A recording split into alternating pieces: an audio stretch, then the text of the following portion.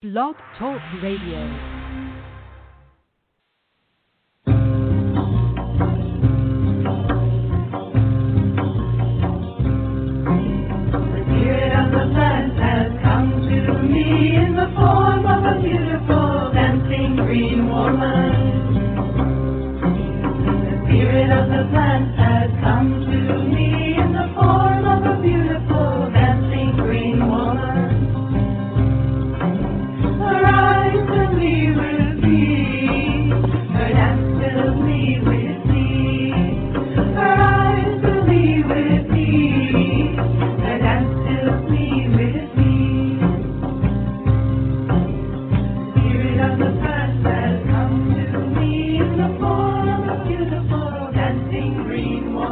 Hello and welcome. We're so glad to have you with us here this evening on Ask Herbal Health Expert Susun Weed, a 2-hour radio show each Tuesday night.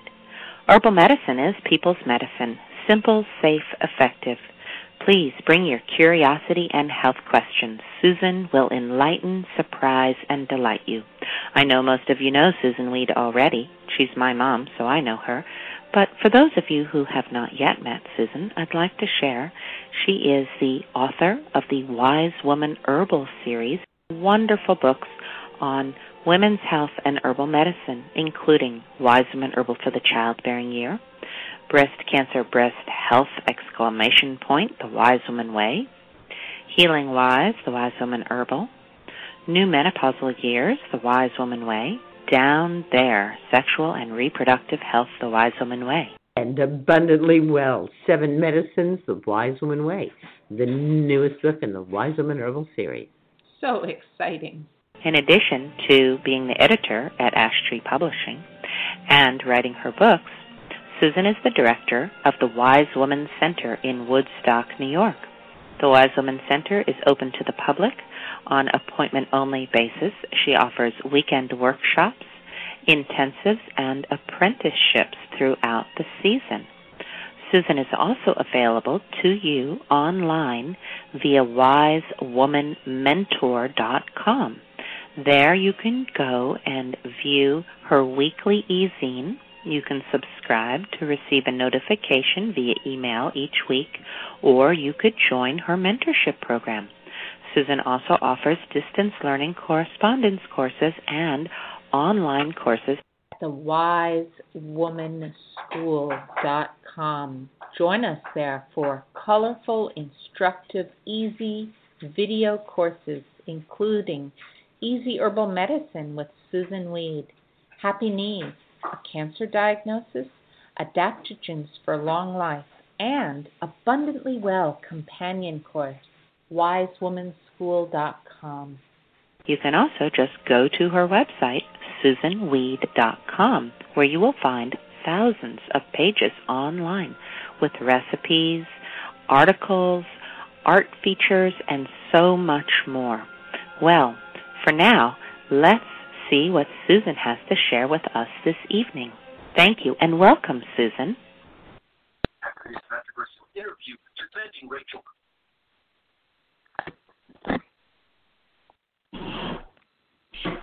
All right, this is Sarah Ellen, and I'm not yet... Oh, here is Susun. Hi, have you found me? Hello? Yes, I see you. You are live. You are here. Thank you. We are here. Yes, good. All right. The wind is blowing. Blew so hard yesterday I thought we were going to be blown all the way to Kansas. Wow. And welcome spring. Yes, welcome spring. And it continues to be, so such wonderful weather for making maple syrup. Daytime temperatures over freezing in the sun, really coming in strong, and nighttime temperatures down. Right, they were predicting way down in the teens last night, but as we said, it only got into the low 20s.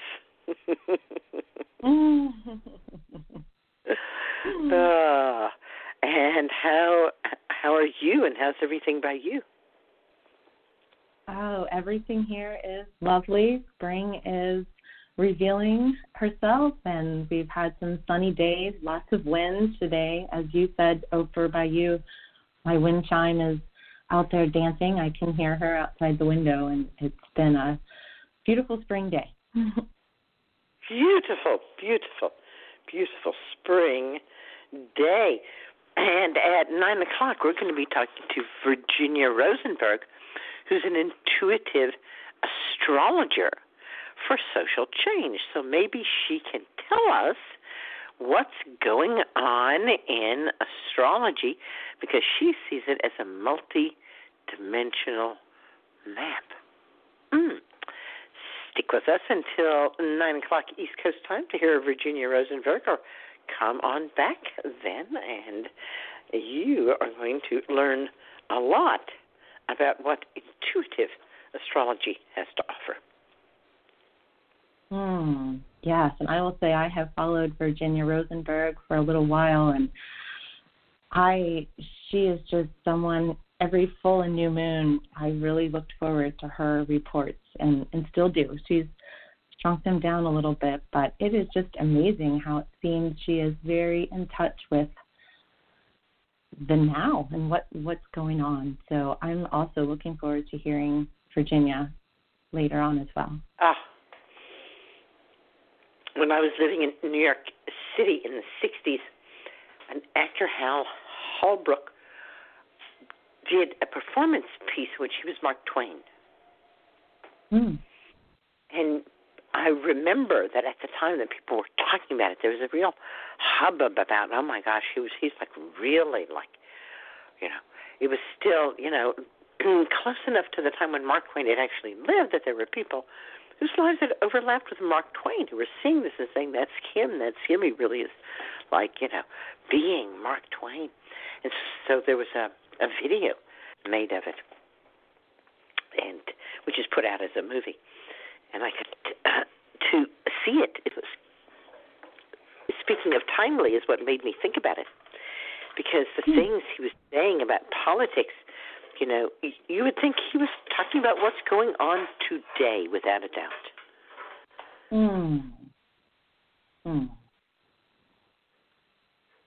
Wow, transcendent. So magical sometimes. Yeah.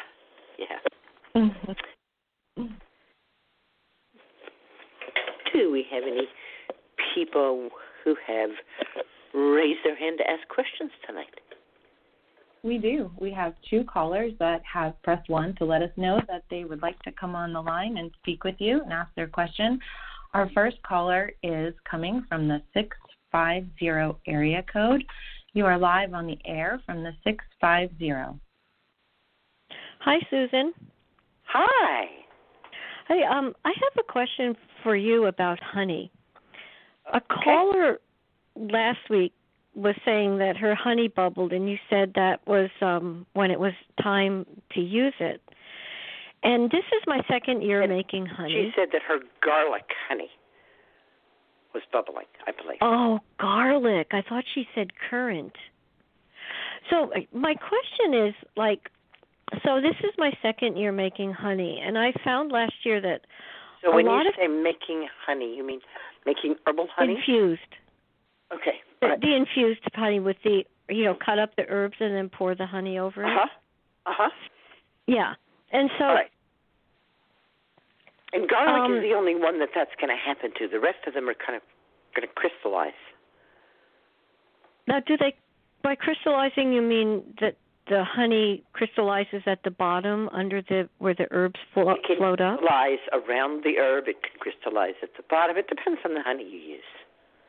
Oh, okay. So I thought how old it is, and when I like to really, really fill the jar. I mean, stuff the jar, fill the jar, so that there's a very high ratio of honey to plant material. So there's not much room for the honey to do anything except kind of crystallize around the herb.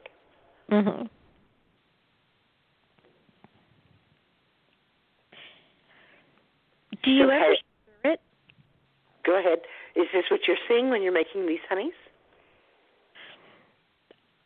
I mostly, yeah. Sometimes I do, but I thought maybe that when the honey crystallized, it meant that it wasn't infusing the medicines from the herbs. Like everything would stop because it was crystallized. So then I started stirring it, and I'm kind of thinking that might have not be a good idea to stir it. I think you're right. I think it's not a good idea to stir it. And I don't think it stops. Also, remember that when you use them, you use the herb. Yeah, that we do. Mm-hmm. So it doesn't really matter even if it does stop, right? Yeah, because what's already in the honey would be the richer, perhaps. And you're going to eat the herb. It doesn't matter if it's in the honey or the herb. Mm-hmm. Because the honey and the herb have worked their magic on each other. Mm-hmm. And when you scoop out the honey and the herb and put that into hot water or a cup of some other kind of tea, you're getting what's in the herb and what's in the honey. Mm-hmm.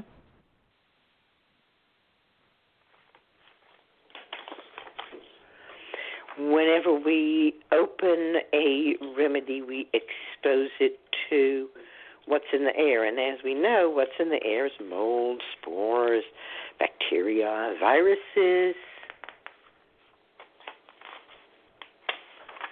Yeah. So better to make the remedy and then just keep it shut until you use it. Yeah. Now, I did stir some of them, wondering how that would work. And then I'll just close them up and hope for the best. Yeah. How long have they been sitting? Not long. Maybe a week or so. I just made my new batch, and I thought I'd get really clever, and I shouldn't have. And you made a batch of? Well, I did mostly rosemary because it's growing around me, and it's really delicious. And it's like, isn't it wonderful? Oh, wow, yeah. So you harvested fresh rosemary, mm-hmm. and you cut it up pretty small, mm-hmm. and you put it in a jar, and then you poured honey over it. Right. And then within a week, the honey started to crystallize. It did. Interesting. Well, I don't know if it crystallized. It just started to bubble a little bit around. Actually, the rosemary didn't do that as much as the dandelion that I made. That's the one that really starts to weep. Dandelion flowers. The dandelion flowers, right. It's so good, too. It's so good. And, yes, because there's some water in there, right? Mm-hmm. And in the flowers. And pollen. There's just a lot happening in that flower. So, yes, it's kind of like the garlic. It's going to be like, it can bubble. It can be okay. It's okay. Mm-hmm. I guess the dandelion one I just should use sooner than later. Sounds reasonable to me. If I opened it. Yeah. Yeah, so you just basically put the honey in, shut it up, shut the top, and leave it for 6 weeks or more. Exactly. And if it's something like dandelion where I think there's going to be like some fermentation going on, I'll put it somewhere where I can keep an eye on it or put it in a bowl so if it like seeps out, I don't have a big mess on all the other jars. Mhm. It's really amazing stuff, that infused honey. It is, isn't it? Mhm. It's so simple, way but it's so to good. preserve the herbs and to get the good of them. Mhm. And I overmade it last year, and it still was good for months and months. Oh, goodness. I have some herbal honeys that are decades old. And you haven't opened them at all? Or I have, but I always make sure that the level of the honey and the level of the plant is at least equal to the honey, a little higher. So when I'm taking it out, I'm, as I said, I'm taking out herb and honey at the same time. Now, do you add more honey to the jar or just leave what you already have? I just leave what I have and start a new jar.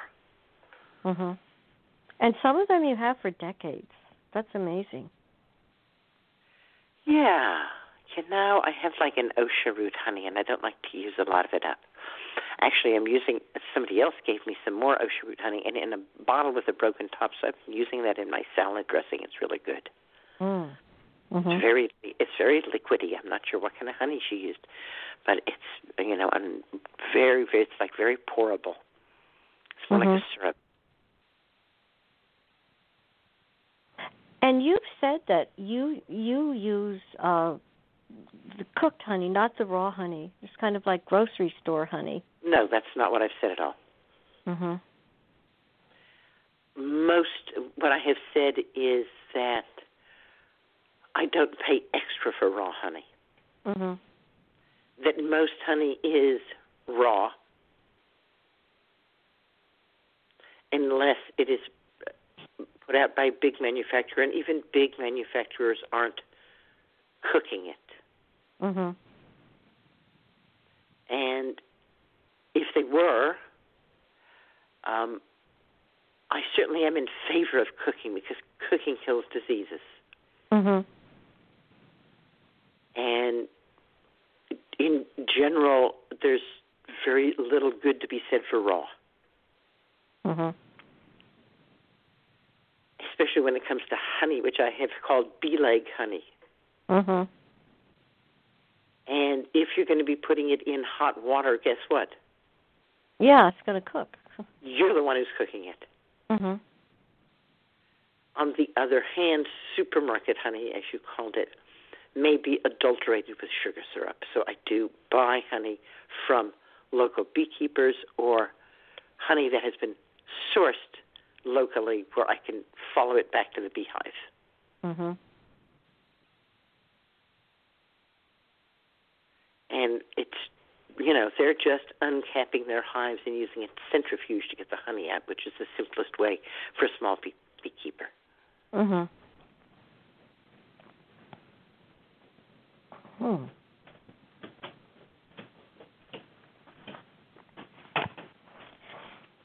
Now, so you said that you drink green tea, which I do also. Yes, I love green tea. I'm nervous about all you hear about how polluted China is, but most of the green tea comes from China. Where do you get your green tea from? Mountain Rose Herbs. I buy their organic matcha. Oh, so you buy matcha and not green tea. Mm-hmm. Is it from China? Or do you I have don't have the bag or the catalog in front of me, so I can't tell you. Mm-hmm. But I know that it is certified organic. Mhm.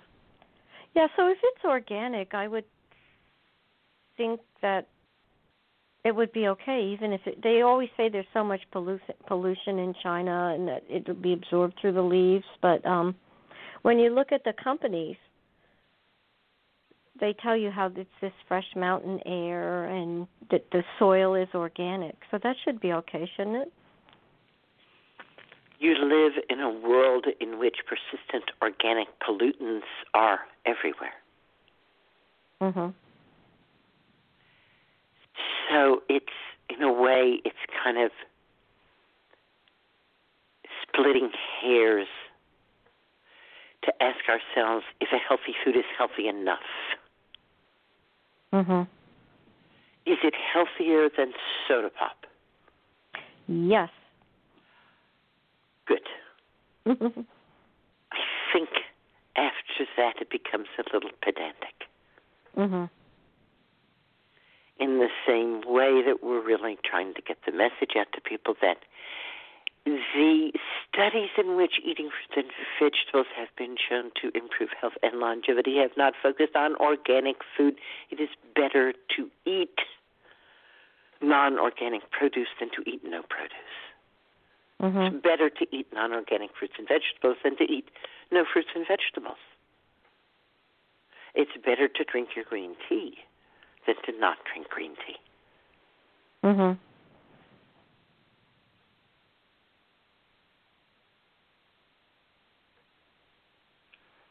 I've tried tea from other countries, and the Chinese teas I think are better. So I'm glad you said that. Yeah, I keep a list on my refrigerator door of the dirty dozen. I buy the dirty dozen organic. Oh yeah, the dirty dozen. I've heard you say that. That makes a lot of sense. And kale and nectarines and apples and grapes and peaches and cherries and pears and tomatoes and celery, and the last one is potatoes. And I give myself a slide on potatoes, and I buy regular potatoes usually. And then underneath it, they have the clean 15, the ones you'd never have to worry about. Buy any avocados, sweet corn, pineapple, onions, papaya, sweet peas, eggplant, asparagus, cauliflower, cantaloupe, broccoli, mushrooms, cabbage, honeydew, and kiwi fruit. The vast majority of corn grown in the U.S. is GMO, except for the 1% grown for human consumption, which is never GMO.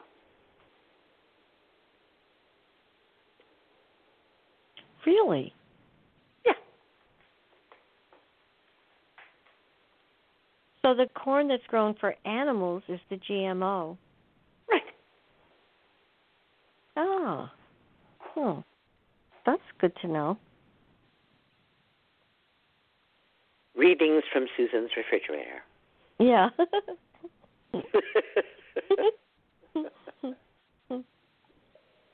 Hey, I have a quick question about growing mint.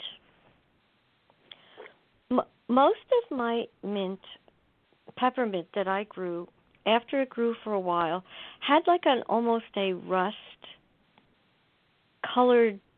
growth of some kind or discoloration on the backs of the leaves. Does that sound like it? Was it evenly across all the backs of the leaves? Was yes. it like a little round dots? Yes. Yes, it was. to which? It was little round dots? Yes. That's insect damage. Okay, but it's safe to use? Yes, I'm sorry, I don't mind sharing with insects. Yeah. Okay. And my catnip did the same thing, but it was white on the tops of the leaves. So I guess that's insect damage too and safe to use. Catnip gets kind of fuzzy and looks kind of white on top. That's how this is. Yeah. It just doesn't smell moldy or look droopy or like it's infected with something, right? No, it just has that kind of covering of that white, almost similar to the mint, but the mint is a rust color and this is like a white color but on the top and not the bottom. I think what you're seeing is normal variations. All right, good. Yeah.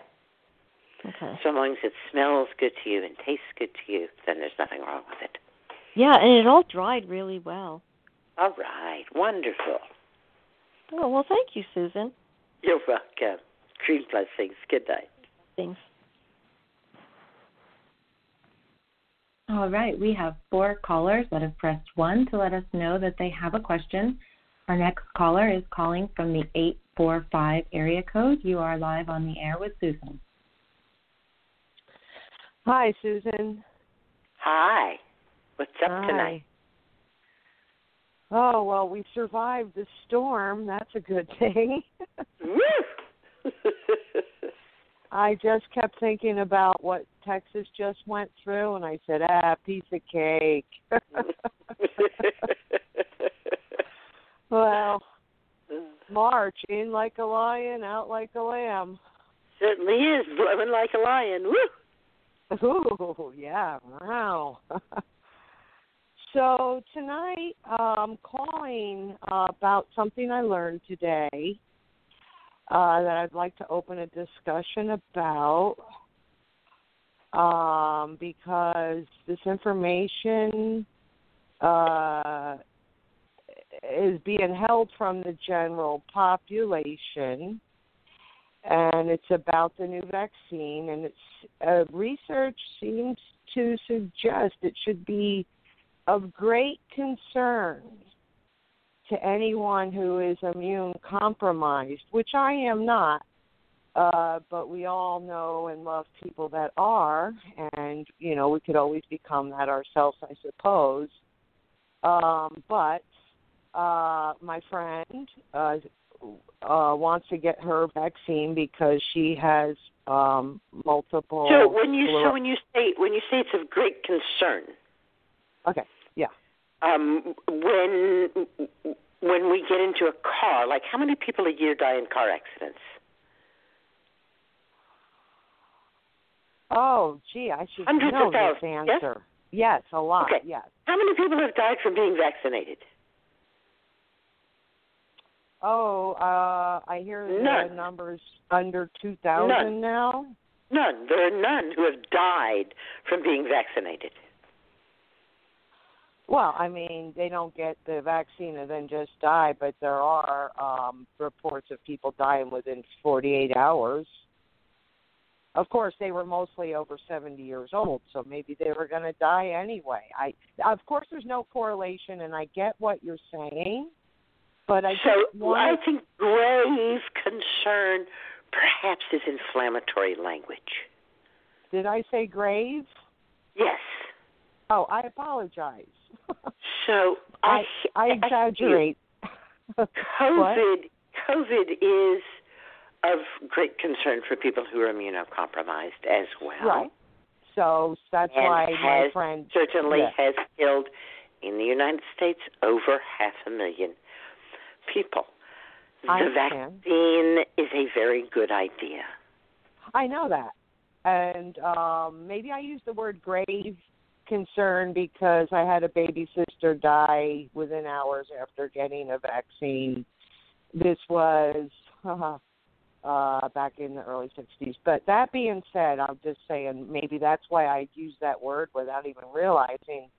But the thing is, I'm concerned about people who are immune compromised, and my friend is with multiple sclerosis, so she got permission at 50 to get the vaccine. She's getting it tomorrow. She's getting the Moderna, the mRNA vaccine. Now, I said, why don't you just wait and get the Johnson & Johnson since it's a one shot and they're dishing it out quickly now. And she said, oh, no, my immunologist said, do not take that one. Is not an mRNA vaccine. It rather uses a long-term virus that's been studied and researched in child with HIV and some other viruses. I think they used it with Ebola.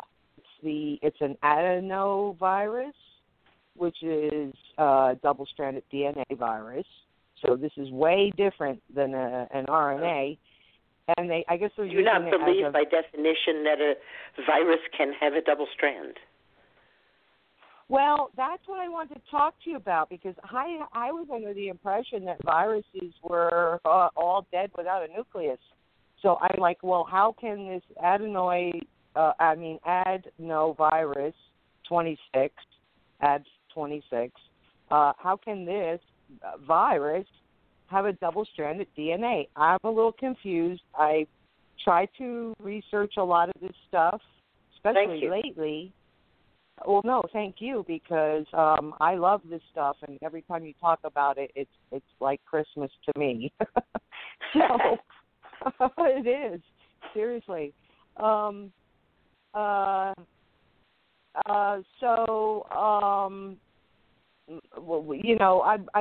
I'm a little bit confused because they're claiming these adenoviruses, which there are some 51 different types, and they all are responsible for different, I guess, attacks on organs. This particular one is known to cause severe respiratory, so perhaps that's why this might be considered a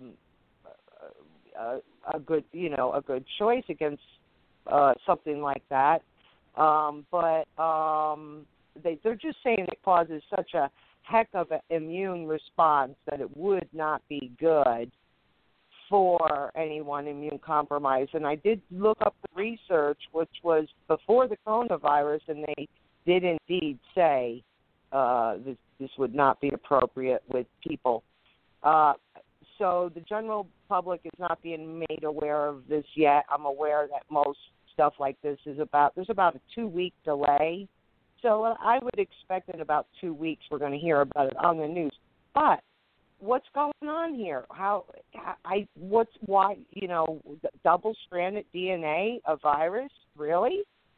What are your thoughts on this? I'm just so confused now with what I thought I knew, and now I'm learning some viruses are very much alive, or I don't understand. I don't either. And you certainly have the advantage of me of having at least had an opportunity to nose around and see what you can find out. So I'm not following the specifics of the vaccines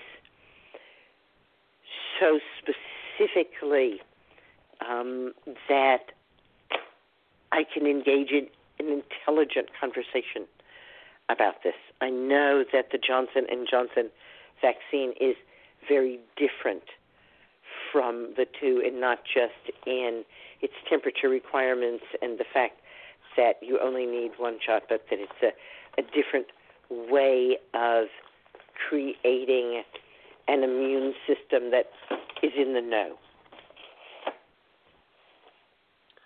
Well, I appreciate that. I wouldn't have known anything at all if it wasn't for a dear friend of mine going to get the vaccine and me being concerned about her. Personally, I won't get the vaccine myself because I feel no need for it. I'm not, in the public. And I'm also just, I'm not a vaccine person. I don't even travel because, if the places, if it would require such. I'm just,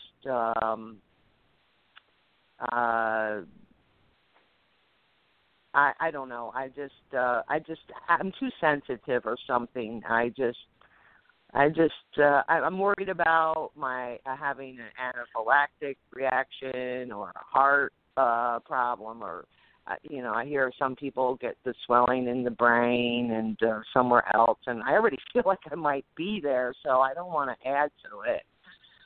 But anyway, I just thought that was interesting just to bring out for food for thought for anybody listening, for yourself, for the future. This should be coming out as an open discussion more. I'm just kind of more concerned that it's not being discussed openly to the public. My friend was going to get the vaccine anyway and just decided to call her immunologist. Let me say I'm a little bit confused because, first of all, here's what I thought you said. Your friend had an appointment or was planning to go and get the Moderna vaccine. Mm-hmm. And you said, why don't you wait for the Johnson & Johnson vaccine? Correct. And then you went to check on it, and you found that the Johnson & Johnson vaccine seems to be contraindicated for anyone who's immunocompromised. After she said her immunologist just told her, whatever you do, don't get that one because you're MS. Yeah. So only get the mRNA going to get vaccine. The Modena one then, as she had planned originally. Yeah, that's what she said. What you're talking about is specific to the Johnson & Johnson. The new one, yeah. Is not yet available, I think. They rolled it out today. Today? All right. Yeah. Wow. Yeah. So, really, the next 2 weeks is going to show us a lot, like how do people react to it and, what happens. But no one seems to be aware of the fact that immune-compromised patients, all research suggests that's a no-no. because of the very robust I immune appreciate your response. saying it, but it's the fourth time you said it, so I'm going to say green blessing. Okay. Good night. Okay, good night.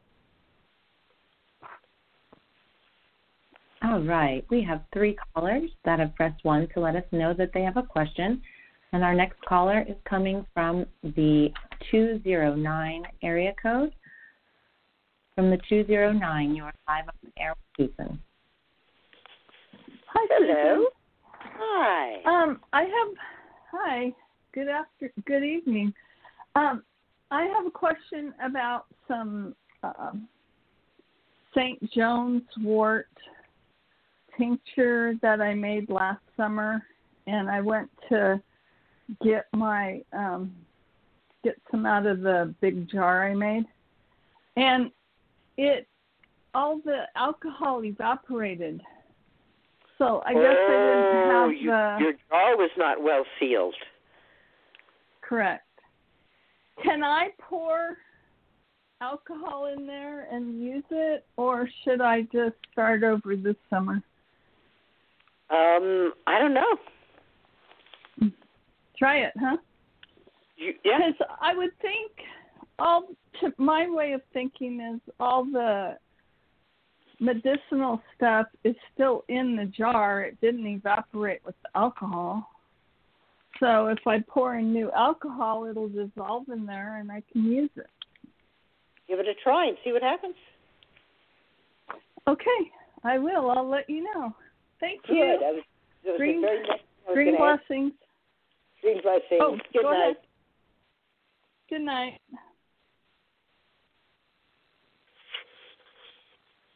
All right. And I'll remind everyone listening, if you have a question, please press 1 and let us know, and you will be in line to speak live on the air with Susan.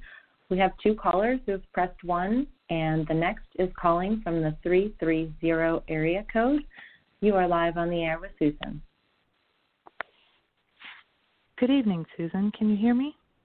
I can. Hi. Wonderful. Thank you so much for all that you do. I have 2 questions, and I'll get to the second one if there is time. But the first one I feel is a little bit more pressing. I am currently 31 weeks pregnant and was recently given a diagnosis of gestational diabetes. So that in itself has held some challenges for me, but upon doing some self-work and recognizing the fears that I have surrounding that and things, and actually starting to listen to my dietitian and her guidance instead of thinking that I know better, I've managed to stabilize my numbers a lot. I'm currently checking my blood sugar 4 times a day, and when I do... Good for you. Give us, just because I'm curious, give us an example of where you thought you knew better and then followed her advice. Well, I used to only eat fresh fruit in the mornings, and that's just how I've lived my life. Fruit is a great way to start my day. Well, fruit is the worst thing in the morning for a diabetic. Yes. So things like that, when I was like, okay, and I looked at her guidance, saw, okay, fruit only with a protein and in between meals. She did say that upon looking at my numbers and talking to me both about just how I feel throughout the day and my health history, she feels strongly that I was hypoglycemic before getting pregnant, and then the gestational diabetes. So I feel better about following the licensed dietitian's guidance, as my stubborn self should have from the beginning. And I've raised some things, and we've got a good open discussion going, and I feel confident about that. I am curious if there are any herbal allies that I can be working with also to maybe help stabilize things a little bit further. Yes, and they're really easy to find. You just go on the internet and look for herbs that are contraindicated for diabetes. Okay, such as? Those are all of the ones that affect blood sugar, right? Yes. And they say, well, you can't take these because you're taking medications, and they would affect your blood sugar, and then you'd be taking too much medication, which of course is your goal. Ah, I see. Okay, and avoiding medication is very important to me. Very important, right? And there's slews of herbs. Okay. But basically, what I've found, because I come from a family in which my grandfather, before insulin, was cut to pieces, right, losing a toe here, a foot there, a leg here and there, right, and my grandmother had diabetes, and my younger brother has diabetes very badly. So I have seen it and been around it, and very much wanted to maintain good and even blood sugar levels. Mm-hmm. And you are drinking nourishing herbal infusions, yes? I am, yes. Good. That's a good, base and a good start. They're using stinging nettle in South America to reverse diabetes. Interesting. Okay. So the polyphenols, the minerals, and so on are going to help you to use the insulin that you're making. And that's really what we want, is we want the cells to open up and use that insulin instead of turning a blind eye to it. Sure. And so that's the meditation that I like, is to an opening on a cellular level to sweetness.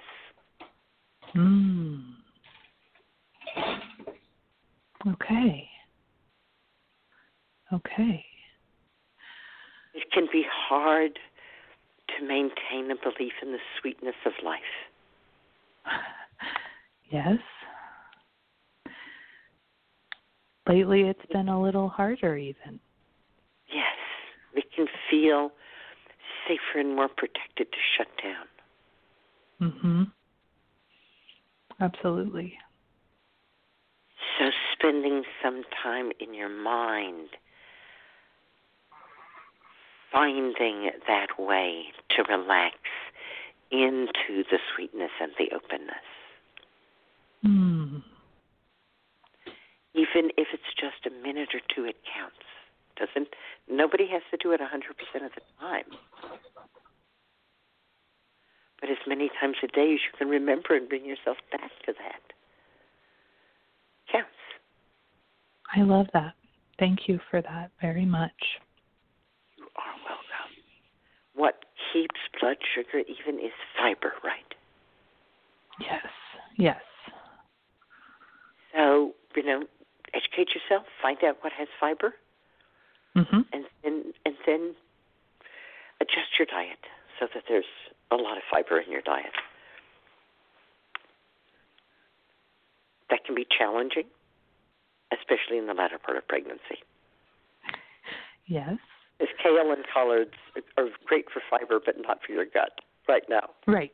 But finding that balance is a little tricky. So it looks more like peanut butter and peas than black beans and soy. Yes. Yeah. Going back to the nourishing herbal infusions, I rotate through the standard 5.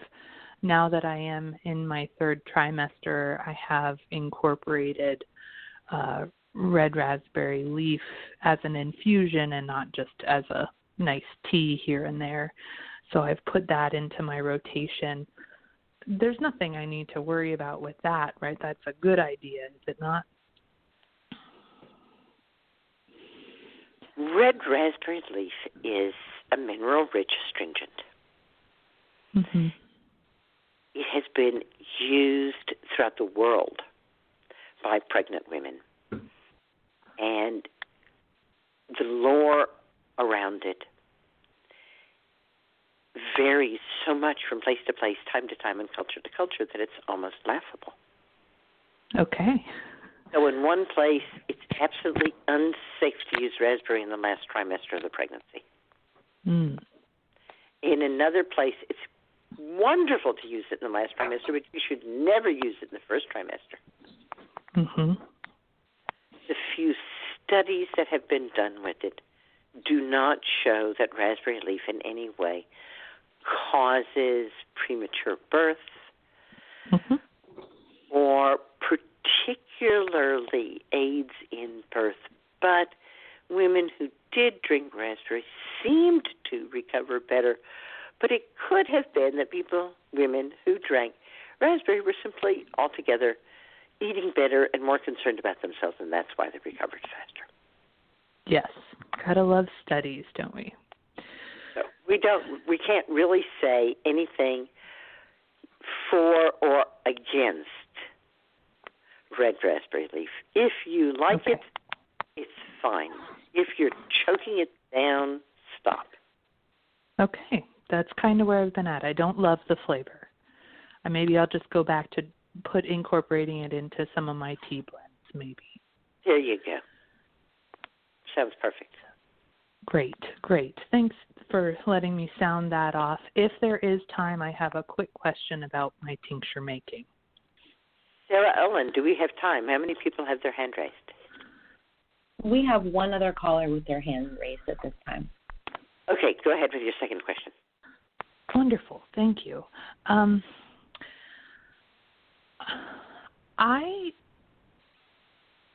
not quite sure what I am doing wrong, but I've had several tinctures, all made with fresh herb, and after I stashed them away and went to go bottle some, I noticed that about the top third of my jar is dark, black almost. It has have I ruined it? No, you haven't ruined it, but it's oxidized. Okay. And that occurs because the jar wasn't filled to the top. Okay. Or because you opened it and poured some of the tincture off and left the plant material sticking up. I see. Okay. So I don't have to throw these away. They're just not beautiful as they would have been. Well, in their own different way. They've developed some tannins. Okay. And tannins are not awful. But no, it hasn't ruined the tincture. Fantastic. And you'll see from year to year as you continue to tincture the same herbs that some years those herbs will be more tannin rich and the tincture itself will be darker. Okay.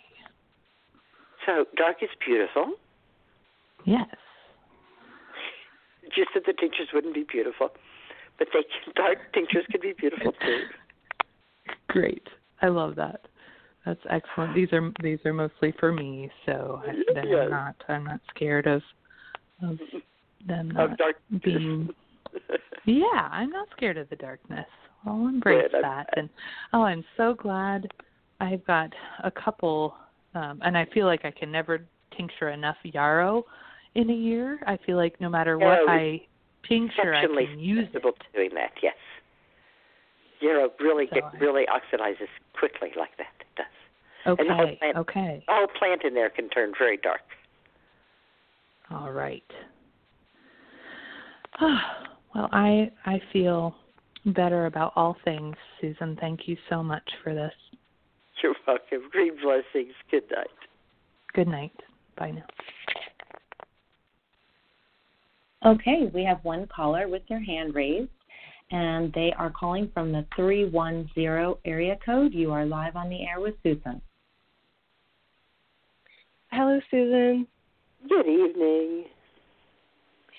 Thank you so much for taking my call. We actually spoke a few weeks back. I had called because I was having a lot of issues around my digestive system and having a lot of pain in my lower chest, upper abdomen area.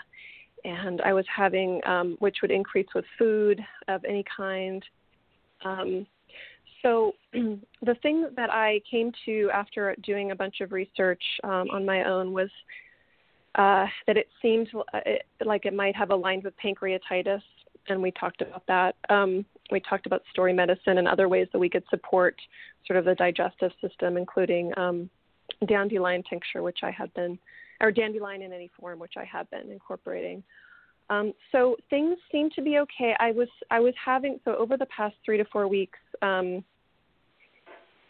that episode of whatever it was that was happening seemed to subside. It was through fasting, and that seemed to work, thankfully, because I tried a lot of other things, but fasting did seem to help. So at that point, I went back to my regular diet, even though I had a little bit of hesitancy around that, because the protocol is usually to at least for a little while to eat very low fat when recovering from pancreatitis. I'm not used to eating a low fat diet. I eat, dairy and cheese and meats and so forth. So I thought, well, let's just see how it goes. Maybe my pancreas is back to full function. And so I kind of just, I was sort of listening to my body and seeing how it went. So the pain sort of continued for the last 2 to 3 weeks, since the other symptoms had gone away. The pain was still there. It was primarily on the left side, kind of like it would come and go. It was sort of like a sharp pain, but it wasn't so distressing that I was thinking I needed immediate medical attention. So I was just taking things slowly, and I was, of course, sticking with my infusions every day and really trying to get a lot of well-cooked greens and these sorts of things. So a few days ago, the other symptoms started to come back that I experienced 4 to 5 weeks ago. So it's very distressing when it happens, because essentially what it feels like I'm being poisoned. And the reason I say this, it's not actually just an imaginative thing. That's a whole other longer story that I won't get into, but I stupidly ate part of a death lily bulb thinking it was something else. And I was very ill, and I thought that was like the closest I've ever come to thinking I was actually not going to perhaps make it. And that experience of being that acutely ill from ingesting something that essentially was poisonous to my system is the only other experience I've had that I could kind of relate this to. Obviously, this being a much different experience and a much lesser scale. I'm not profusely sick. Things are not, sort of pouring out of me in the ways that I was when I ate that bulb. But that sensation of it's a yuckiness. It's an ickiness. It's when I eat anything. And there's a sensation in my chest area that it's like a swelling. It's like a very unease, unwell, ill feeling, and there's a lot of sort of bloating that goes along with it, and feeling very full. But there's also this tingling that happens that makes me really kind of feel into this, like my body is trying to is somehow. I'm not entirely sure, to be honest, what's happening. But again, the symptoms seem to align with acute pancreatitis. So, having said that, I am now fasting again, and I'm on the second day of fasting, and I finally am starting to feel a little bit of relief. The pain has come down quite a bit today, thankfully, and some of the other symptoms, such as the nausea and like that kind of sick feeling in my chest, are all seeming to lessen. So I'm feeling into a bit of relief around that. And I'm also supporting myself through, thank God for nourishing herbal infusions, because I am really heavily relying on, nettle is like, for some reason, you were just talking about nettle with a previous caller, but I just, that's like all I want is nettle when this happens.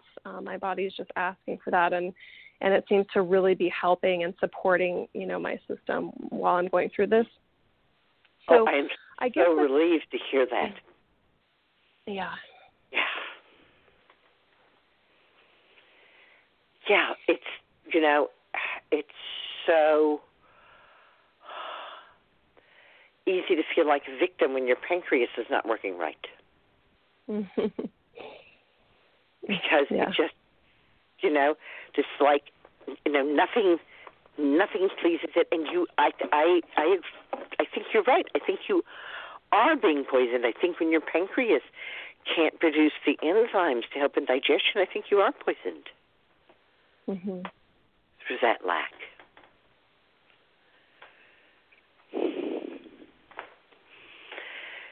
So, will you be able to take care of this by yourself, or will you need more medical help? I don't know. It sounds like so far so good with what you're doing for yourself. And you can't fast forever. Yeah.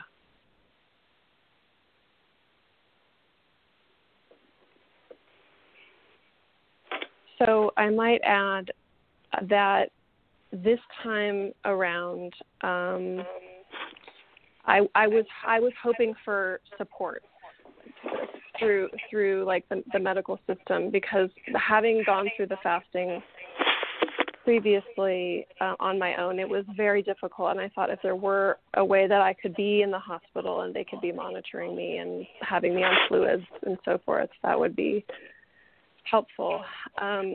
So the tricky part of all of this is it is not showing up on any diagnostic tests that they've done so far. So it's an interesting thing that my lipase and my amylase levels, the enzymes that the pancreas produces, at least according to my blood work, are within normal range,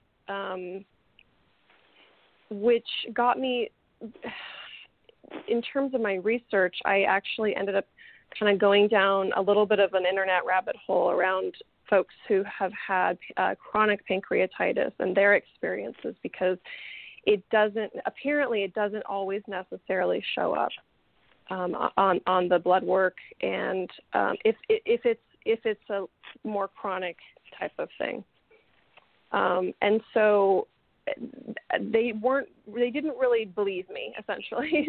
They just said, this is probably gastric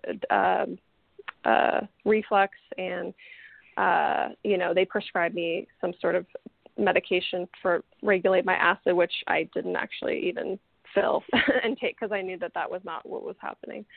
So in a way, I am on my own a bit. Yes, I hear you. You are not diagnosable. Yeah. And therefore not treatable. Right. Right. Which in a way is a blessed state to be in, but scary. Yeah. As you said, because you were hoping, to have someone guide you and to make it a little easier for you, but that's not what's being offered up, unfortunately. Yeah.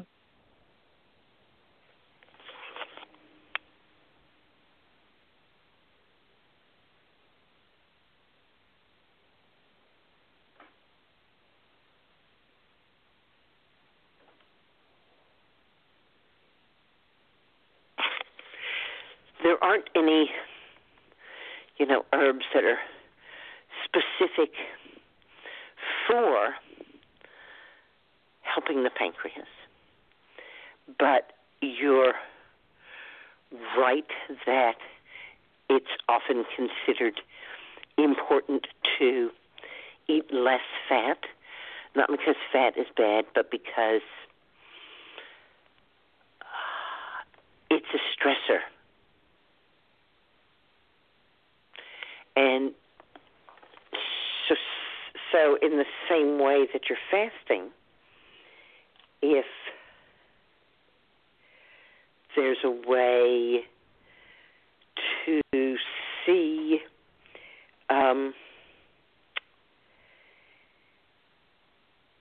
eating low fat for a while as just something that you're doing for a short time. Mm-hmm. It's not like you have to make a permanent dietary change, but that it might be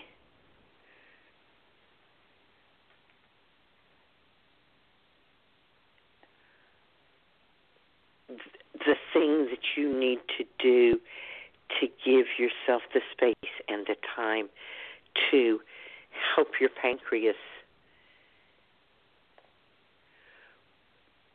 yourself. Mm-hmm.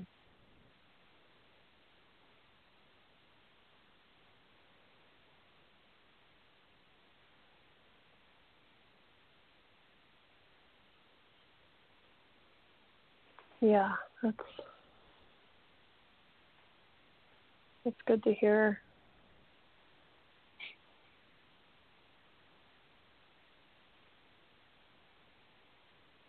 I just was feeling conflicted because I rely so much on animal fats in my diet and other types of fats that it was hard for me to wrap my head around. But I think it's helpful if I consider it something that is a short term to really help support and heal my pancreas, and that it doesn't necessarily mean, a long-term dietary shift. Yeah. Right.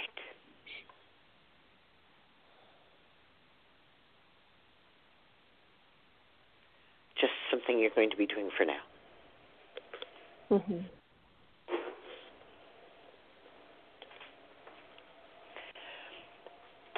And one of the reasons that I say this is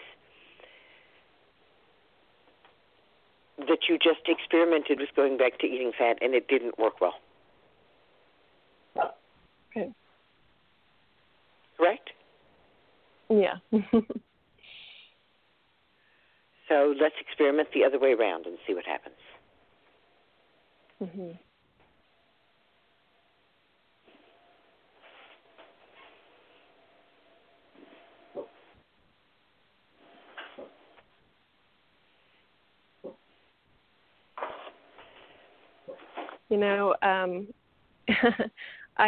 I realize that blood tests are not good indicators of health, obviously, as I've learned from you and your show. But I do just want to share that the times where I have gone in and gotten blood work done, and they come back with everything looks fine. There's doesn't seem to be anything wrong.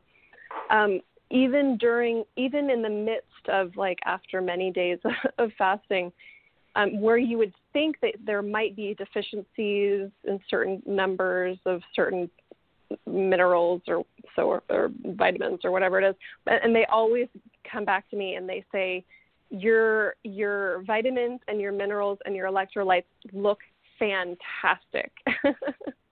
And I laugh to myself because I know those are the herbal, I am just every day so thankful for these herbal infusions because they have been getting me through this. They have been supporting me. They have been providing my body with all that my body needs. And I got a little bit of proof. I mean, I already knew that, but just having these tests done sort of in the midst of a very difficult sort of digestive situation and where I know that I'm not eating nutrients in other ways through my food, but of course, the infusions are food, and they've been just such a wonderful, wonderful gift. So I just wanted to share that bit with you. Thank you. It's always wonderful to hear, and it never fails to thrill me that the infusions are here for us, especially when we can't eat. Mm-hmm. That they are so available to the body that even if the digestive system is struggling and not being able to do what it needs to do, that the nutrition can still get through. Yeah.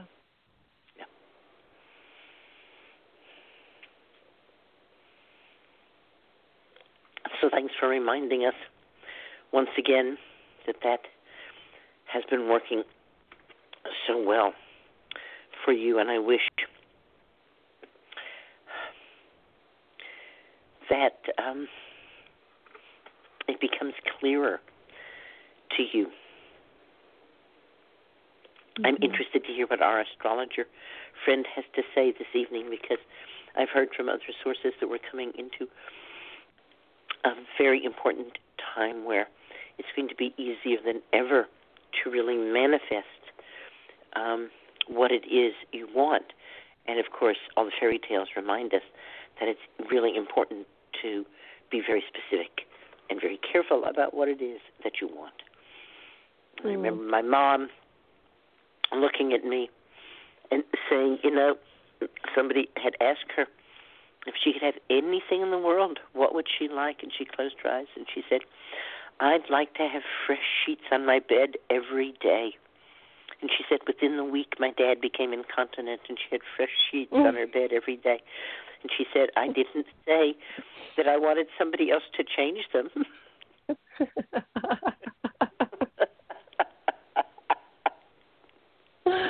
Oh, my goodness. That's great. So along those lines, I'm wondering if there might be some sort of story medicine or mind medicine I could bring into this process in terms of like asking for what I want or envisioning health and healing to my pancreas.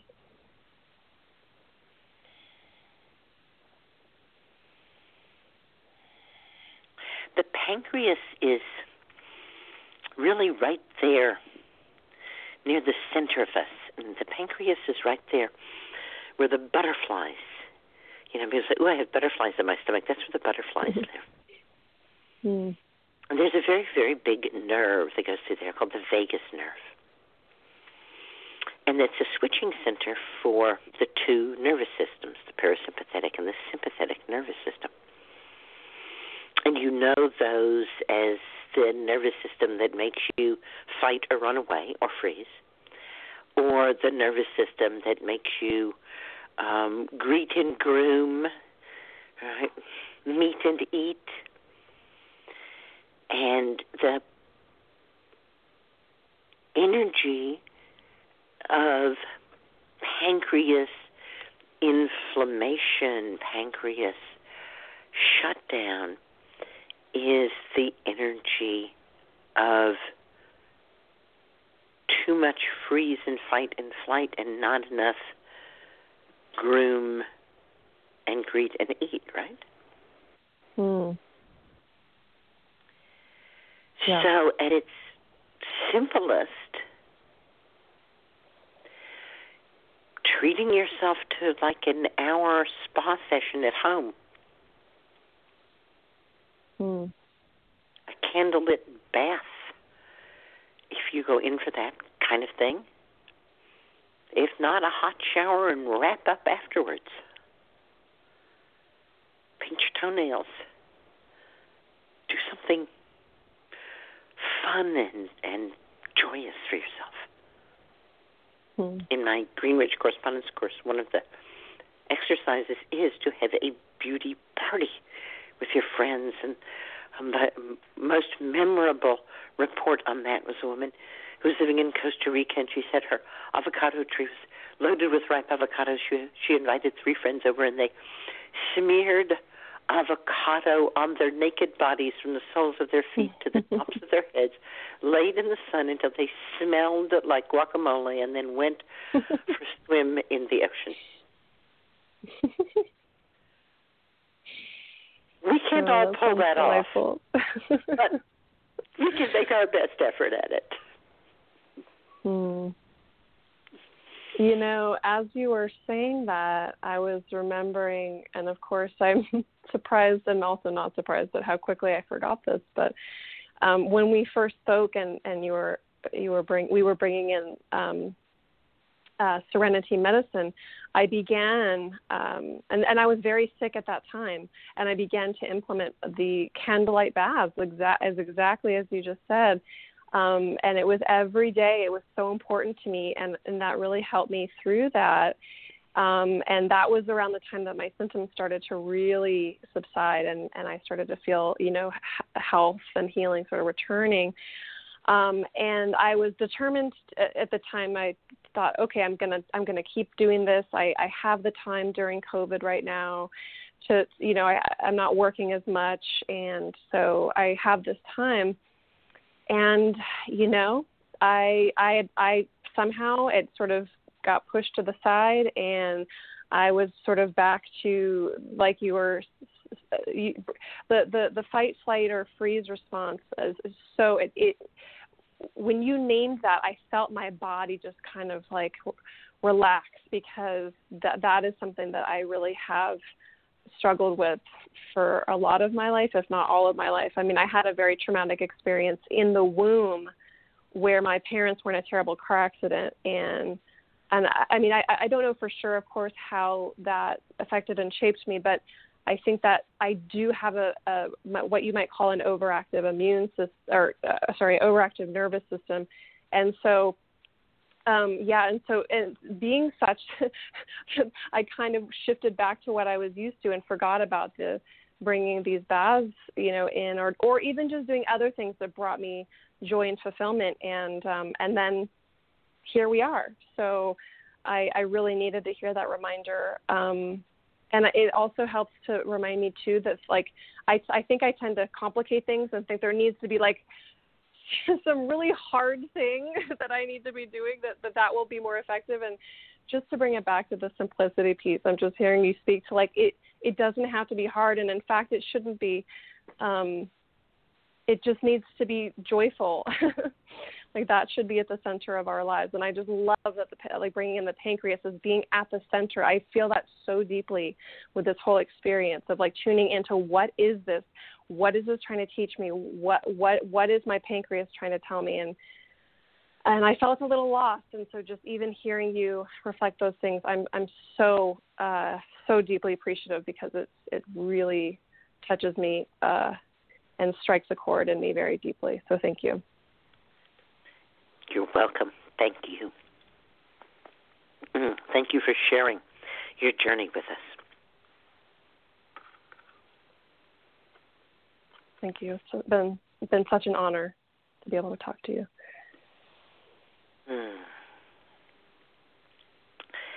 Well, keep calling, okay? Okay. Thank you. Thank you, Susan. To be continued.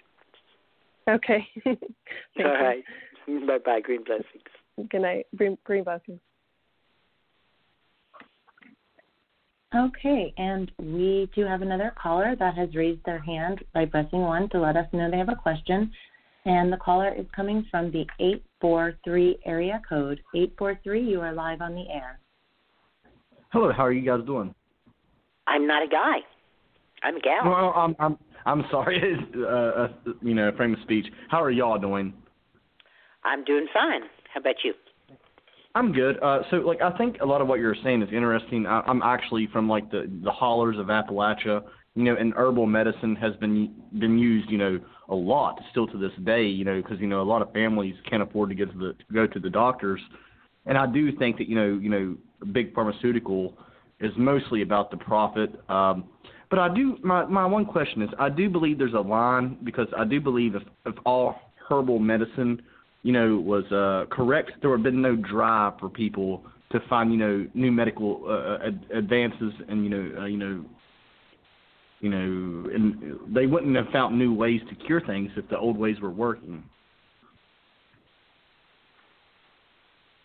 Well, one of the things that you find out pretty soon when you start getting involved with herbal medicine is that herbs can sometimes be very effective if you're willing to put in the time and effort that it takes to help yourself with them.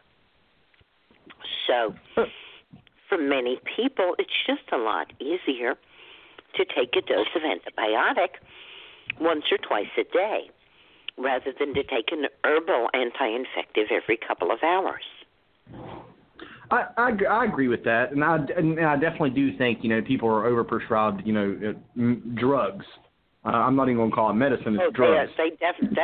That's completely agreed upon that people are overprescribed drugs. But I do think that we have made advances in medicine that are good. I do think there are certain things that need doctors and do need actual medicinal treatment, and I don't mean by herbal. I know you might consider herbal medicinal, but I'm just trying to use a word to separate the two. But I don't think herbs can be healed for everything. And I would like to ask you one other question, as you're talking about like being able to heal and like using herbs, and this is of course a very old tradition. Do you think maybe that's what like even like what Jesus Christ was doing, like back when he performed miracles, was using herbs? Well, certainly at the time when Jesus lived, there weren't any drugs, and it depends on how broad you are going to cast your definition of the word herb. But basically, what we have is a very, very long period of human existence, well over 1 million years, in which herbs were the only thing that was used. And then even within the 1 million years we're living within, the vast majority of that, right, and shall we say 900,000 of it, again, it was only herbs. And even within that last 100,000, it's only been within the past 500 years that we had anything, even any inkling of anything other than herbs. And that, to me, was a natural progression, especially as men, because it was specifically men, who became alchemists, who wanted to view plants as bundles of resources rather than conscious entities. And this alchemy, chemistry, right there. Alchemy is so we're starting to see the plants now as chemical compounds. And this is what starts our interest in drugs, is the plants, that the plants contain these chemical compounds. I was at a conference a few years ago, and somebody was telling me about their mushrooms that they grew and how they were changing the atmosphere in the greenhouse where they were growing the mushrooms because it caused them to have more of a certain constituent. So you think the plants have almost like a consciousness? I know that plants have a consciousness. So why is it okay to harvest them and destroy their seed? Because all things here want to be useful. Because you're a man, you can only see destruction. But I'm a woman, so I see creation. Well, you're not a woman. You're a Jew. I am a woman. You cannot tell me what I am, and I am a woman, and I know what it is to give birth. Thank you. Dream blessings. Good night. All right. And at this time, we do not have any other callers who have pressed 1. I would like to remind everyone listening that if you do have a question, please press 1 to let us know. We do have a question that has come in on our email. Would you like me to go ahead and read that? I'd love it, Sarah Ellen. All right. What is your take on the infrared thermometers that everyone is shooting at everyone's heads these days? Are they safe, and have you read any studies? I haven't read any studies. How do you change the channel on your TV? That's an infrared thing. I'm thinking back to a big conference that I was at. And they were talking about orbs, which are these energetic spheres that were showing up in people's photographs that they were taking with digital cameras and their phones. And they were trying to figure out why not all cameras or phones were able to show the orbs. And they found that they responded to infrared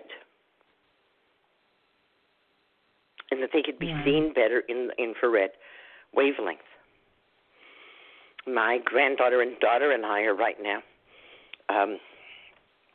looking at a wonderful video series, a visual guide to the universe, and we're being shown, obviously, that the visual light that we can apprehend is a very small part of the spectrum, and that infrared and ultraviolet, and there's a lot of other frequencies, and with many of the spacefaring telescopes like the Herbal, that they have sensors and cameras and looking at all of these different frequencies and seeing the things that are happening there. So I am not concerned with having my temperature taken with an infrared device any more than I would be walking in front of someone who is changing the channel on their TV or taking a selfie with my phone, which is likely using an infrared light.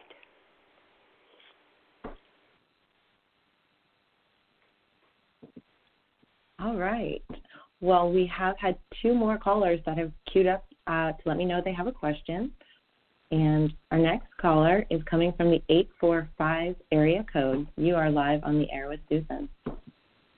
Hi, Susan. Good to hear you. Hey, how wonderful. Thank you so much. I have your, I guess you and your granddaughter? Mm-hmm. Oh, what a beautiful photograph. Thank you so much. You are welcome, and thank you for the baked apples. They're delicious. You're very welcome. My question today is with a problem that I didn't solve for years, but it happened only after I arrived in Woodstock, and that is that no matter what shampoo I use, and then desperately at the end I used what my mother was, putting an egg on her head before washing her hair, I get very itchy. My skin gets extremely itchy after I wash my hair here. Never had that in New York. Do you have any idea about that?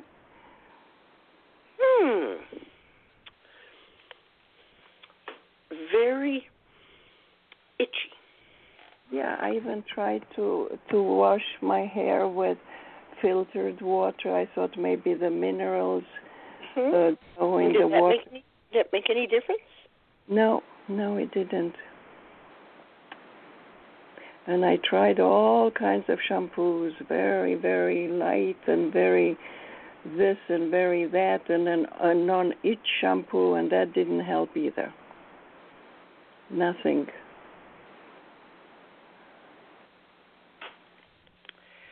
It's possible Mm-hmm. wash your hair without using soap or water.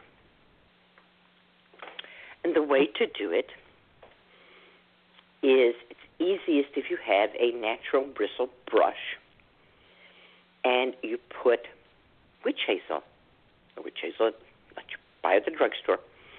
Mm-hmm. Sprinkle it into the brush and brush your hair. Is that an oil, witch hazel? No, it's witch hazel. It's a distillate of witch hazel. It's somewhat similar to a tincture.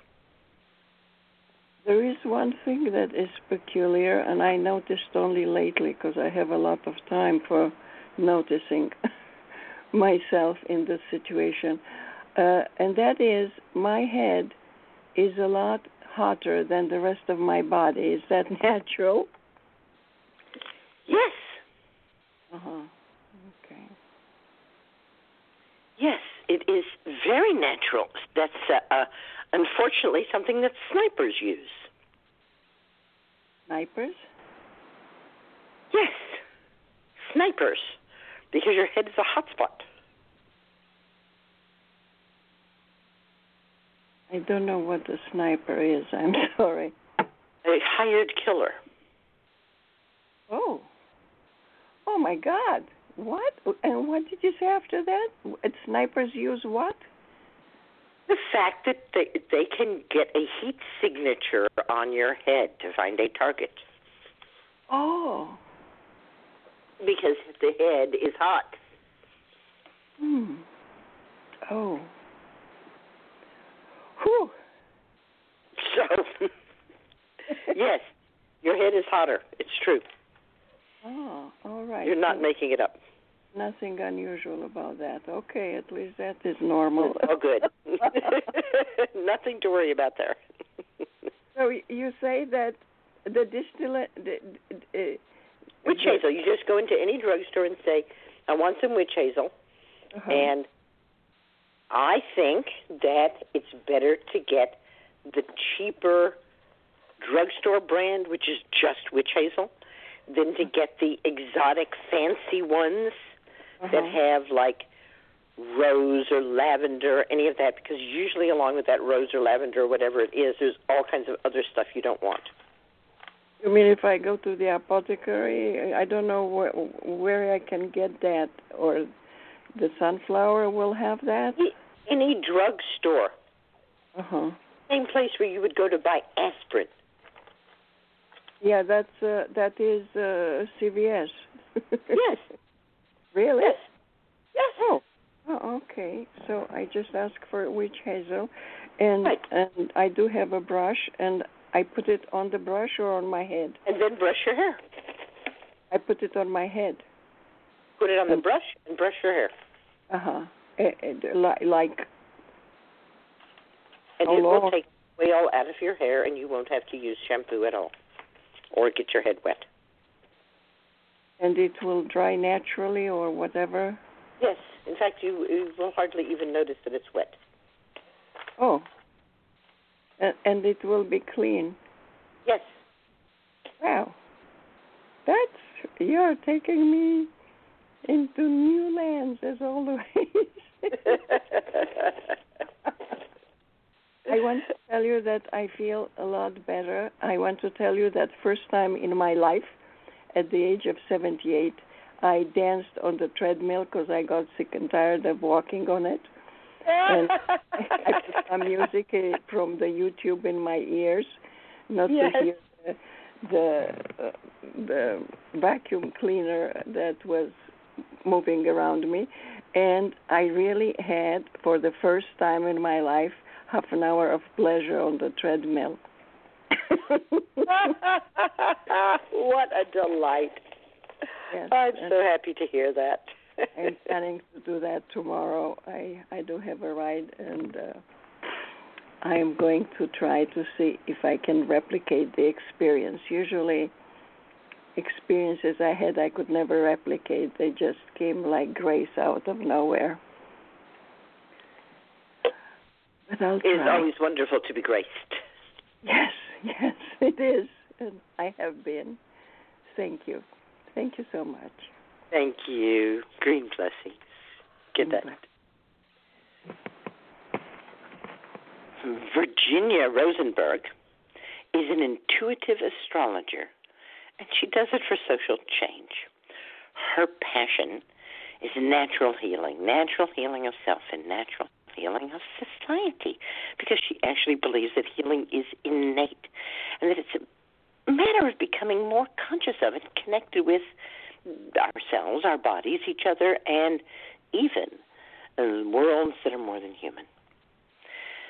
Virginia Rosenberg sees astrology as a multidimensional map, or maybe a book of life. It's certainly an ancestral language art that reveals interrelationships between humans and nature. Astrology can also be seen as a tool of perception, or perhaps it's an embodied communication. It allows us to locate ourselves in the cosmic dance of timespace and reweave ourselves into the fabric of what is. Since 2010, Virginia has offered over 4,000 readings for clients worldwide. She also teaches classes, does workshops, and offers retreats. She's a prolific writer, and her words on spirituality and culture have gone viral. They inform meditation and study groups across the globe. Virginia Rosenberg is a mother with a capital M, a dirt worshiper, a realm journeyer, and an ever-curious mind wondering what wondrous magic is going to be born between the earth and the sky. Welcome to the show, Virginia. Thank you so much. Can you hear me? Yes, we can. So glad that you are here.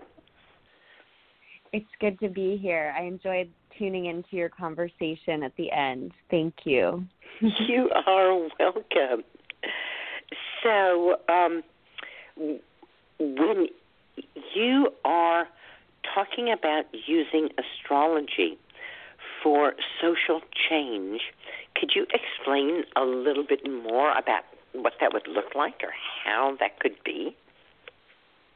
Sure. Thank you for the question. I feel like it's a really multifaceted answer, because astrology is really a gateway to so many different awarenesses and understandings and truths. And so I see astrology as an ancestral language. I actually studied anthropology quite a bit, and astrology to me is a bit of a natural extension of anthropology. So the relationship between humans and culture, and I would extend that into the relationship between humans and land that gives birth to culture, and the relationship between humans and nature and the cosmos at large. Astrology is a language and a way of perceiving and communicating about those connections between humans and nature and the cosmos at large. So how it can be applied for social change is when we learn about ourselves through astrology, it gives us a way to, I think, really affirm what we already know, affirm our wisdom. One thing I always like to say about astrology is it really describes our essential nature or our true nature. And an example for that is we don't tell a squirrel to be a fish. Like, we recognize the unique qualities of a squirrel, and if a squirrel is a squirrel, then go be a squirrel and don't try to be something that you're not. So astrology really gives us a way to self-reflect and connect with ourselves more deeply and embrace and accept ourselves more deeply. And I feel that if we live in a world where we're using this language to access our truth and embrace that and also affirm other people being in their truth, then social change is a natural byproduct.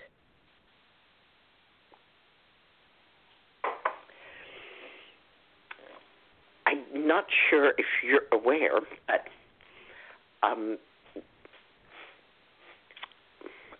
over the past few months, we've been having a discussion about truth here. And as far as I'm concerned, I can't have a truth that is different from your truth. To put the word my before the word truth is to make a mockery of truth. I can have a belief, my belief, but a truth has to be something that everyone agrees on. That's what makes it true. The speed of light is true.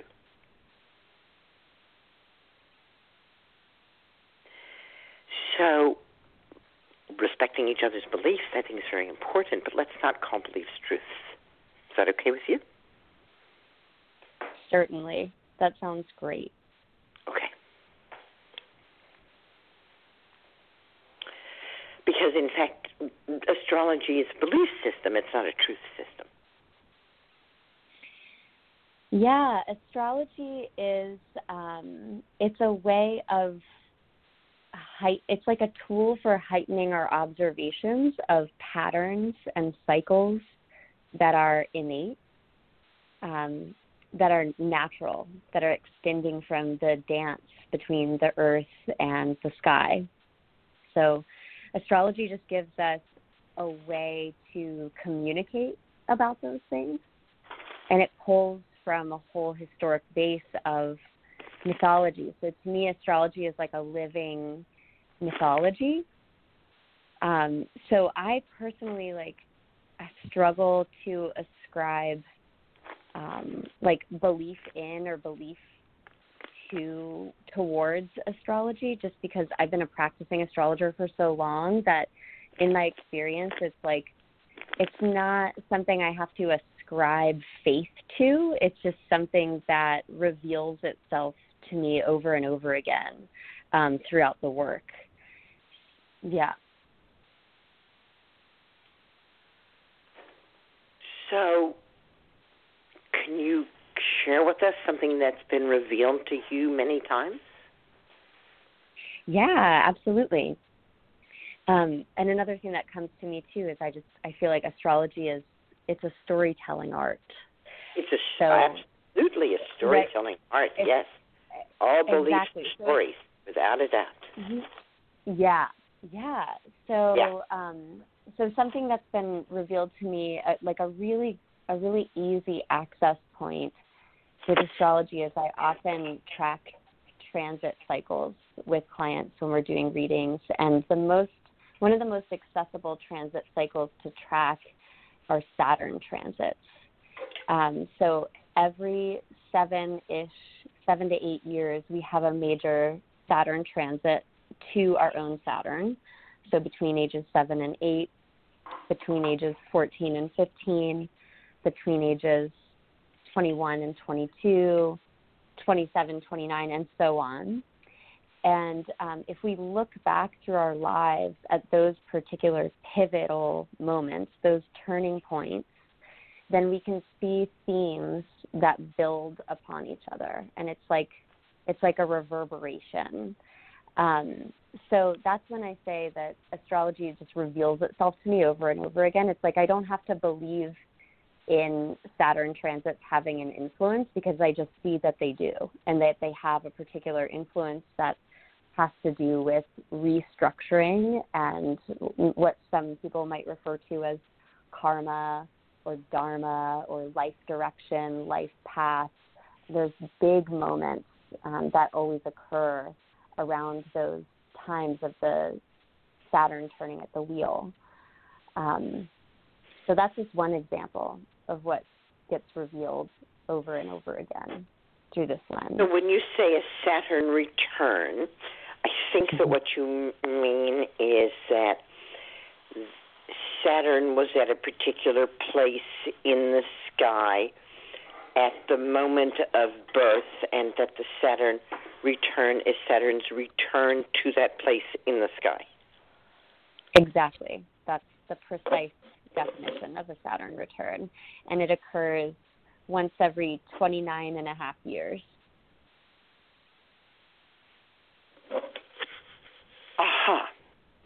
that's what I thought too, was that it was about every 29 or 30 years, but you said 7 years. Yeah, so what I'm talking about with the 7 years is if you divide 29 and a half by 4, then you get the 4 quarters of that cycle. So just like we can easily see the 4 quarters of the moon cycle, like we started a new moon, that would be like a Saturn return. And then we have a waxing quarter moon, that would be Saturn being at 7.5 years-ish. And then we have a full moon, that's the 14 to 15 years for Saturn. It's called a Saturn opposition, and so on.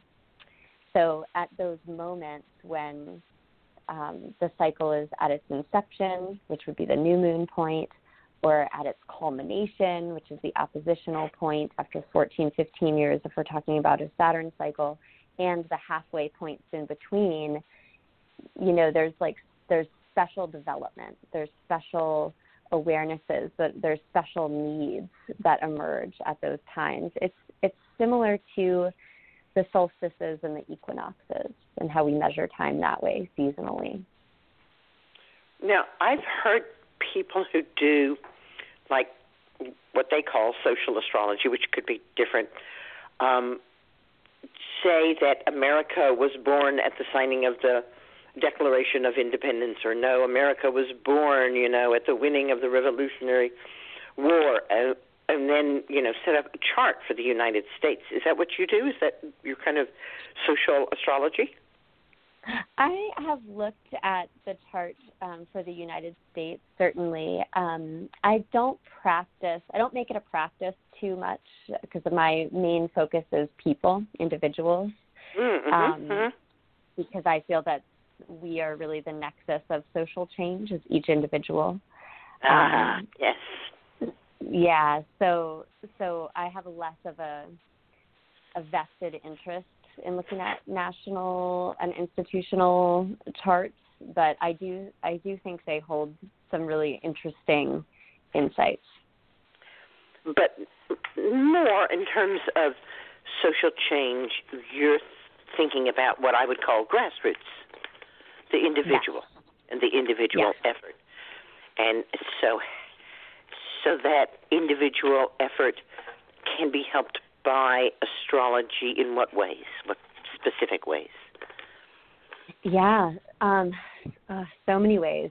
So one of the ways that the individual effort can be helped by astrology is that astrology contains all of these symbols and stories that help to reveal kind of more of our essence, more of our true nature, more of who we are. So a lot of my philosophical foundation is Taoist, because I was trained in Taoist internal martial arts. And something that we discuss a lot from that viewpoint is that the process of sort of liberation, whether that's self-liberation, collective liberation, etc., is really a process of removing conditioning. And as we remove continuously the conditioning, then we sort of make way for the true nature or the true essence that is connected to nature to arise and to become more effulgent and to gain strength and power.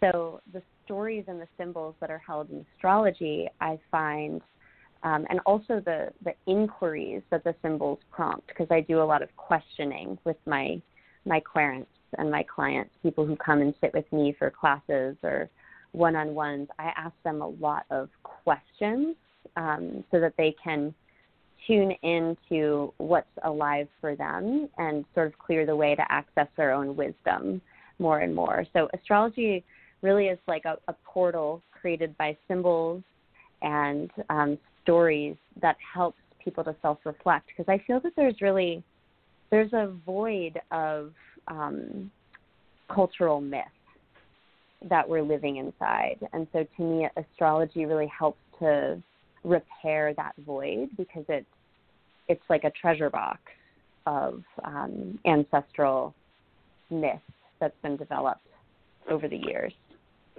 So we're living at a time right now where ideas that I have had about the sources of racism are becoming hearable. For decades, I've said things like the zodiac is mostly based on Greek and Roman attributes, which is white, white, white. There's many different. Oh, sorry, were you finished? No, I was just going to say. So, for years and years, people have said, "Oh, that's meaningless." But I think that we're now in a time where we have to admit it's not meaningless. Mm-hmm. Mm-hmm. That the whiteness is not meaningless, you mean? It's not meaningless that the zodiac is about white men. So, yeah, I would say it's complicated. There are many, many different forms of astrology, schools of astrology, styles of astrology. So there's, I think what you're referring to primarily is like Western tropical astrology. And the way that this is complex, I think primarily is just like anything in the world, the things that survive are the things that have been used by imperialist forces to gain and propagate power. So, for kingdoms throughout centuries, there's always been a royal astrologer. And so there's a way that the myths and the stories do get developed alongside that binding of where power is and where political force is and where resources are. Like, absolutely. I would say, astrology is a language just like any other language, and which languages have been untainted by the forces of whiteness and supremacy and really like imperialist domination. We just look at the continent of Africa and where certain languages are institutionalized. Where is French institutionalized? Where is English institutionalized? All based on a colonial history of imperialist domination. So astrology is absolutely not exempt from that and not immune from that. But what really excites me about it is also that languages, they're not just a tool of the state, right? They're like people speak languages. So what you're speaking about with like the grassroots element comes back in here again, where people can determine how to relate to the stories and how to relay them and how to reclaim them. And I feel especially passionate about teaching people the astrological framework so that they can incorporate it into their own embodied experience and then retell the story in the way that feels true for them and current now. So to me, that is also an element of kind of rebellion that we can exercise as we interface with this tool. Very exciting. Can you give us a specific example of it? Yeah, actually. So one thing that I always learned about astrology was the archetype of Capricorn, for example. Capricorn was always taught to me as, Capricorn is about big business and corporation and government. And we had a lot of planets in Capricorn, especially in 2020 and 2019. It was a historic lineup that hasn't been seen since, I think it was like 1256 or something like that. Interestingly, somewhere around the time that the current banking institutions were like seeded. So there is this banking element and this kind of social structure element to Capricorn. But when I was journeying with Capricorn for this last couple years, what I remembered was these other facets of the archetype, which is Capricorn is also the elder. So to me, Capricorn is the grandmothers, the grandfathers, the wise ones. It's the wisdom that sustains throughout time, no matter how much it tries to be controlled or suppressed or tamped down or locked away. It's like that bone deep wisdom, like in the old growth forest, the most ancient life forms. So that is how I've started to kind of re-story how I relate to and talk about Capricorn now. Like it's relevant sometimes to think about Capricorn from the lens of achievement and recognition and all these things that are more kind of external, like social structure accolades, which a lot of Capricorn heavy people do get kind of pulled into those places. But I think restoring it in a way that allows people to tap into another framework that maybe is more indigenous to being human before this conditioning and before these social structures got developed into this tower, then, yeah, there's something in that I think can be empowering for the individual. Oh, I like that. Would you share with people how they can get in touch with you? Perhaps somebody wants to connect with you for a reading or further studies. Yeah, my website is just my name. It's virginiarosenberg.com.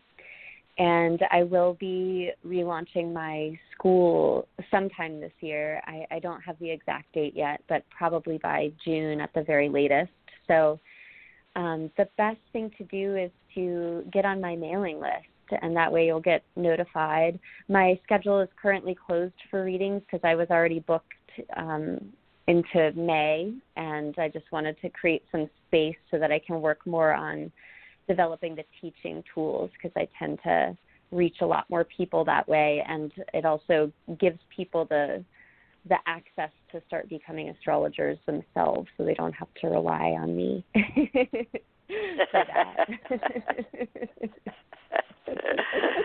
So they can read the astrological times on their own without needing a translator.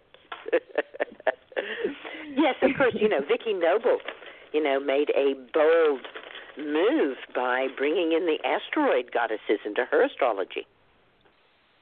Absolutely. I love things like that. That's definitely an example of a way that this resource can be harnessed for a particular cultural momentum and acceleration that needs to gain ground.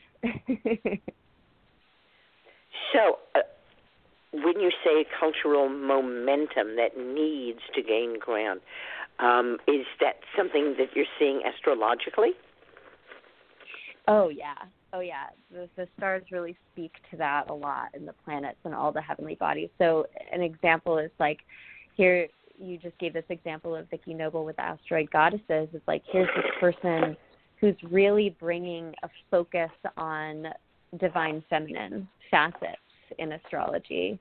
And something that people don't necessarily know unless they've studied this work is every time there's been a discovery of a planet, it always correlates with a major cultural shift that's taking place on the ground. So, for example, there was, let's see, we can go back to Pluto. I know Pluto's been demoted in the astronomical community now, and I don't think it's considered a planet any longer. But it was, and when Pluto was first sort of brought in as a planet to the astronomical community, it was actually during World War II.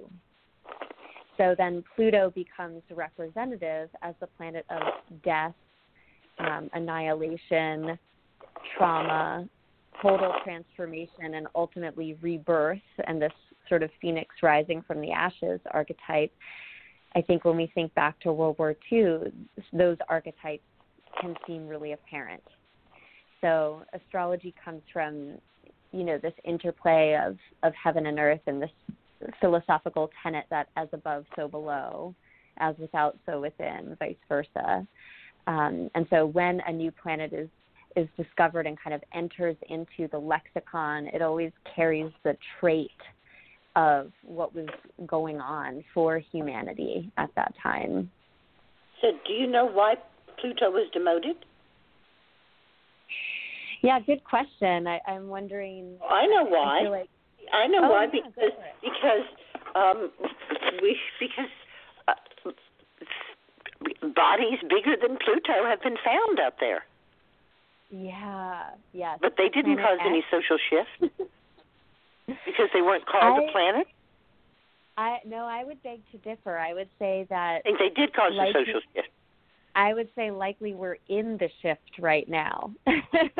That then, in hindsight, when we look back on when the planets were discovered, when they were named, and when they entered the general lexicon. 25 years ago? So you're going to, cast such a wide net that anything can fit. Say that again? I didn't catch the beginning. I said these planets were discovered, and they're not planets any more than Pluto is a planet, 25 years ago. And if you're going to say that we're in that now, then we're casting such a wide net that anything could be said to correlate. Oh, I see what you're saying. So actually, that's an interesting note because astrologers, depending on the astrologer, people use all kinds of heavenly bodies for interpretation. So it's not necessarily just limited to the planets that are in our solar system. Just like your example with the asteroid goddesses, how here's somebody who's really focusing on a set of asteroids out there and gleaning information from how they're named and the mythologies that they carry and the presence that they hold. The asteroids are between the Earth and Mars. They're not beyond Pluto. No, I wasn't implying that they're beyond Pluto. I thought you were talking about things on beyond Pluto and bodies out in that area. No, the asteroids are close up. Yeah, no, the asteroids are in they're kind of in like an interplanetary belt. They separate the personal inner planets and the transpersonal outer planets.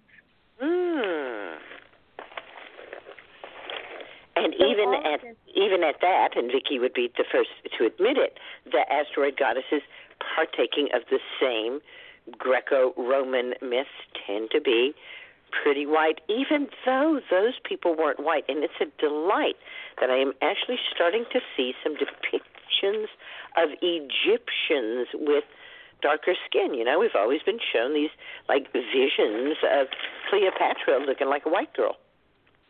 Mm-hmm. Yeah. Yeah, and Jesus too. He was Aramitic and is certainly quite dark-skinned, and probably kinky-haired as well. So astrology, in one way, is a pattern and a metaphor that has been used to put white men at the top of the heap, but it can be reclaimed. Right, exactly. So that's exactly what I was going to say, is that you're mentioning, these figures, these icons, how they've been depicted, Cleopatra, et cetera. It's like history is always rewritten by whoever's in power to serve power so that they can stay in power. And yet astrology and all of these stories can be a tool of, for, and by the people. So that's why I think it can be really profound to share the tools of astrology more at large, so that anyone who's inspired, doesn't matter what your race is or your background is or your class is or et cetera, but anyone who's inspired to interface with this language and feels moved by it and wants to integrate it and kind of embody it more, it's like take what speaks to you, leave the rest, and tweak it, reinvent it. I feel like, again, I just think about my relationship with different literature and things like that I've read over the years. It's like I absorb the parts of it that feel motivating to me, and it informs my life. And that's how I see astrology, as this sort of like linguistic tool of reclaiming and kind of expanding our perception about how we want to engage with the wider world and ourselves. That is wonderful. I could talk to you all night, but we're on a blog talk show, and they cut us off, and we are just about at the final bell. So I'm going to thank you for helping me to reweave the healing cloak of the ancients. Very beautiful threads you have brought to this endeavor. And Sarah Ellen, thank you, and thank you, listeners, for helping me to return herbal medicine to its rightful place as people's medicine. I'll be back with you next week. Green blessings, everybody, and good night. Thank you.